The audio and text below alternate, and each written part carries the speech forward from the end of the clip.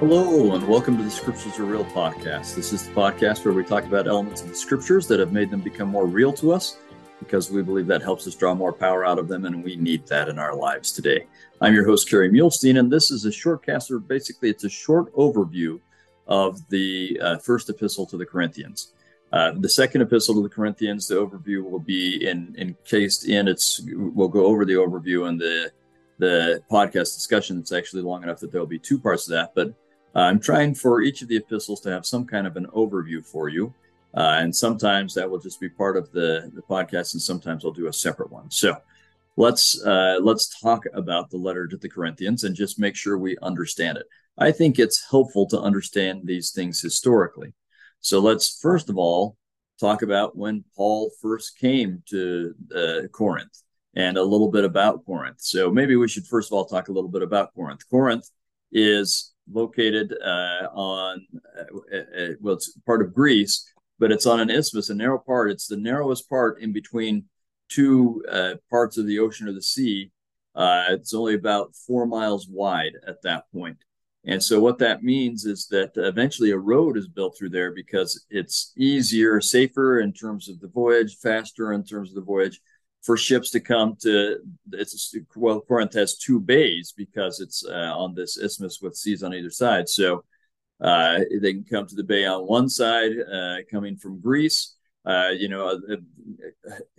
the way they could go to Italy. So they could say come from Italy to Corinth and then offload their goods, take them 4 miles across on wagons or something on this road, and then load onto a different ship that would head out towards Asia and so on, or Asia Minor.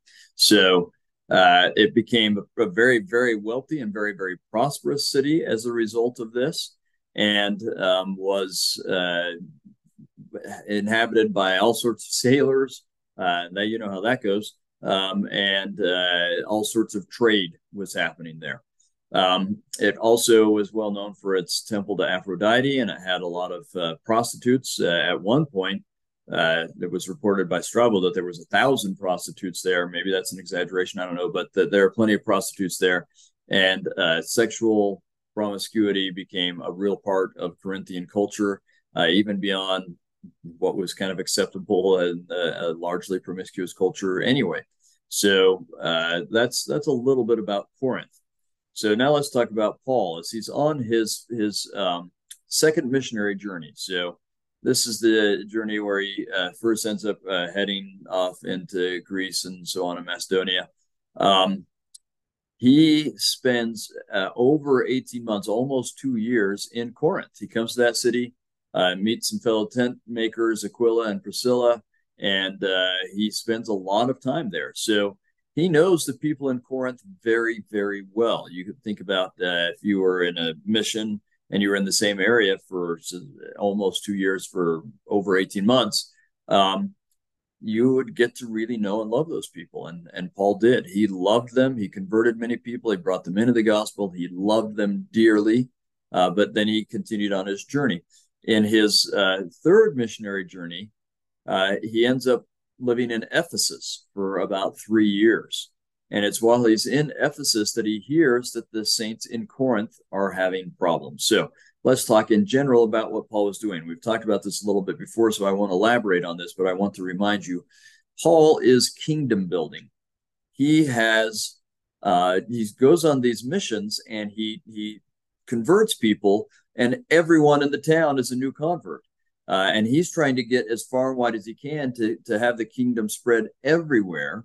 But he always leaves these cities. Well, I mean, by the time he leaves Corinth, he's got some people there who've been members for a year and a half, but still they don't have a lot of contact with, say, Peter.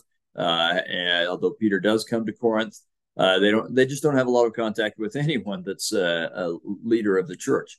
So they, of course, have their own local leaders, but it's easy for things to kind of stray. So Paul spends much time on his journeys, not only converting people, but then going back to these same areas and strengthening them and making sure they're doing okay and helping them to have things go right.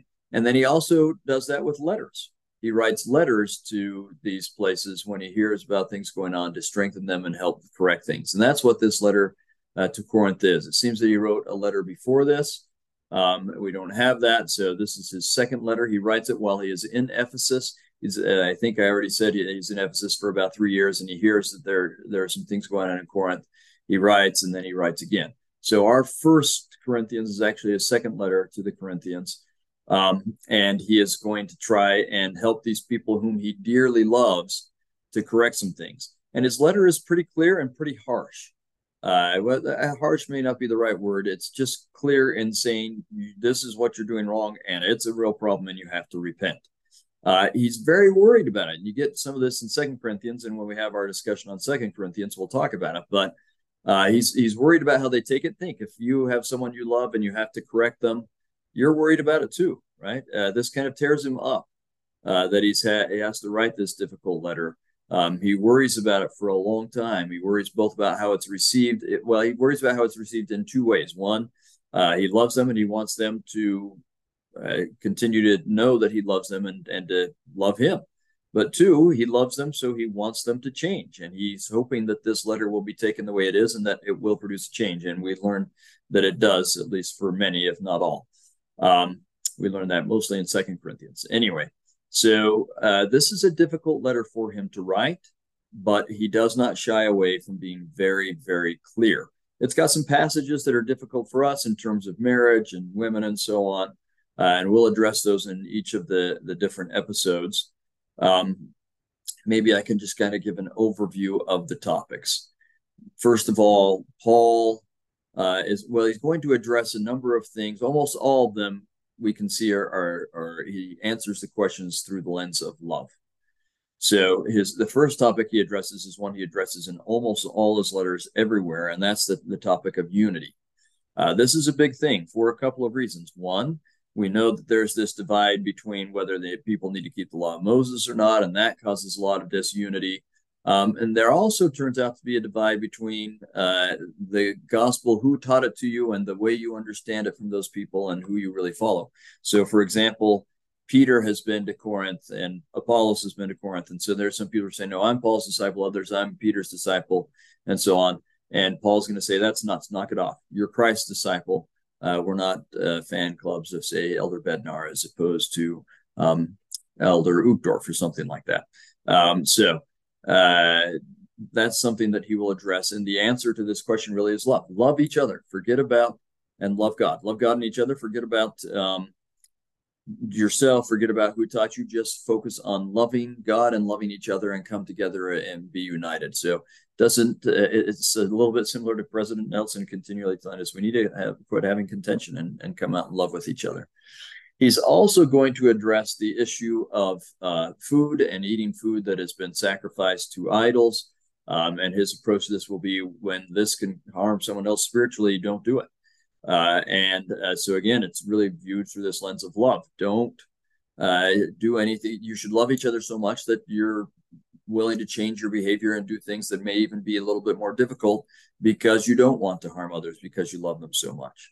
A big part of his letter will be on sexual promiscuity and the sexual problems they're having there. They've been, as we all are, too affected by their culture.